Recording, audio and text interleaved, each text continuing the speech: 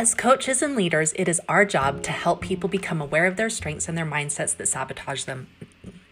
We care deeply for our people and want them to achieve their goals. We help them dream bigger dreams for themselves.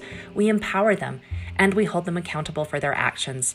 We don't hold their feet to the fire because fear is not how we operate. We operate out of love, understanding, and creative solutions.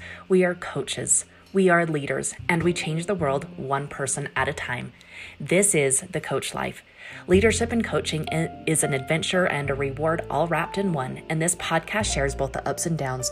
Learn expert tips on how to lead more effectively and learn to smile at the experience. If you'd like to know a little bit more about what we do, please visit ladyboss.com/coaching. And with that list of what a coach and a leader is all about, I'd like to add this: vulnerability. Because I think so many times when people see a coach or a leader, they think that they're untouchable. They think that they maybe stand on a pedestal. And I will say this, we do not. We do not. We are real people, real human beings. And the more that we share our lives and our feelings, our hopes and our dreams, it allows the people who we lead, who we coach, to become more emotionally invested in the relationship that we have together. And so today, just a few days after Mother's Day, I wanted to share a post that I actually did on all of my social media. Mother's Day has always been one of those days for me where I love the day, but at the same time, I've often felt like a failure. And those thoughts have really just been running through my head so many times. I actually suffer from anxiety because I'm always constantly fighting and pushing and going towards the next thing, what's the next thing I can do, and really stewing about it. And this is one of those things for me where Mother's Day, again, it's just, it brings up a lot of emotions. So I wrote this and I wanted to share it with you because I think there's some value in it, because I know that I'm not the only one. So if you're ready, here we go.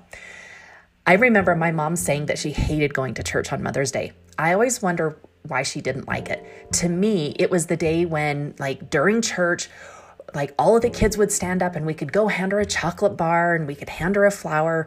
And all of the talks in church that day were about moms and how amazing they were. And all of the little kids would make these cool cards and they would write these funny things about their moms.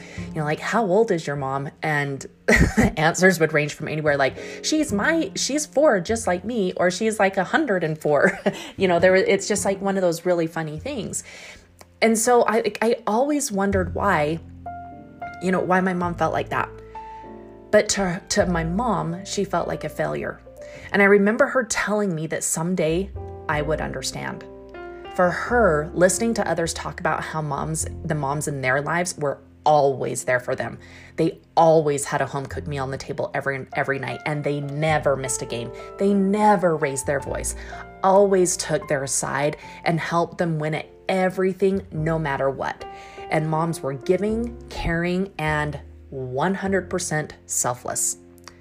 The thought of not liking Mother's Day has run through my mind each and every single year. I too have often felt like a failure because I haven't always been there for my kids all the time, nor had home-cooked meals every night, been to every game, or been the first one to do the concessions at the school, or been there to bandage their knees when they've been hurt, because I've been doing other things. But as the years have passed and my kids have been through their own triumphs, their own heartbreaks, their first loves, their straight A's, getting their first B, heaven's sakes, making the team, not getting the position they wanted, first jobs, driver's license, mission calls, getting engaged and married, I've realized that my mom has taught me how to navigate many situations beyond what some cultures may deem as the perfect mom, the kind of mom that is often celebrated on Mother's Day. So to all of the mothers out there who feel like a failure, who feel like you need to be better, who feel like you aren't the mom that other people talk about this day, who feel like you have to be a superwoman all the time, but especially to my daughters and my daughter-in-law and my son and my future son-in-laws, who, by the way, you better be a pretty cool guy to handle my daughters. But these are the lessons and the things that I hope you as a mother are. Be the mother that isn't there all the time, but teaches her children to make decisions on their own and learn from those decisions, to be confident in who they are and know that their mother will celebrate them no matter what. Be the mother that takes care of herself so she can take care of her kids too. Take time for yourself. Be selfish. Let your kids cry when you leave. It's okay for them to miss you. You are teaching them a valuable lesson about self-care and health. Be the mom that goes for it. Having hopes, dreams, aspirations, and passions is a good thing. Going after them is even better. I've been a stay-at-home mom, working part-time, and working way more than just a full-time job. I am way more fulfilled when I'm reaching for my goals. It is teaching my girls that they can be anything they want to be. Be the mom who is constantly learning, failing, learning, failing, and learning. You are never too old to try something. Let your kids watch you go through this process. They will learn more than you think. Take time to read books, listen to podcasts, watch YouTube videos, and take classes. Value your continued education as much as your kids. Encourage your kids to learn things outside of school too. Help them live their passions too, even if they're different than yours. Be the mother who doesn't go to every game because you're also chasing your own goals too. Be there to talk to them through a loss and the wins. I'll tell you, I've brought my laptop to many games and multitasked. It is okay. And if you want to judge me for it, go ahead. Your opinion of me is your problem, not mine. Be okay with the criticism and show your kids that you're okay with it too. Be the mother who doesn't sign up for all the concession stand, bake sales, volunteering in the class, whatever. Teach them that there are many ways to serve people.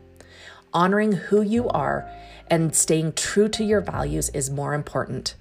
Doing things that you don't enjoy and sacrificing that time that you can spend doing the things that you really do enjoy isn't going to fulfill you or make you happy.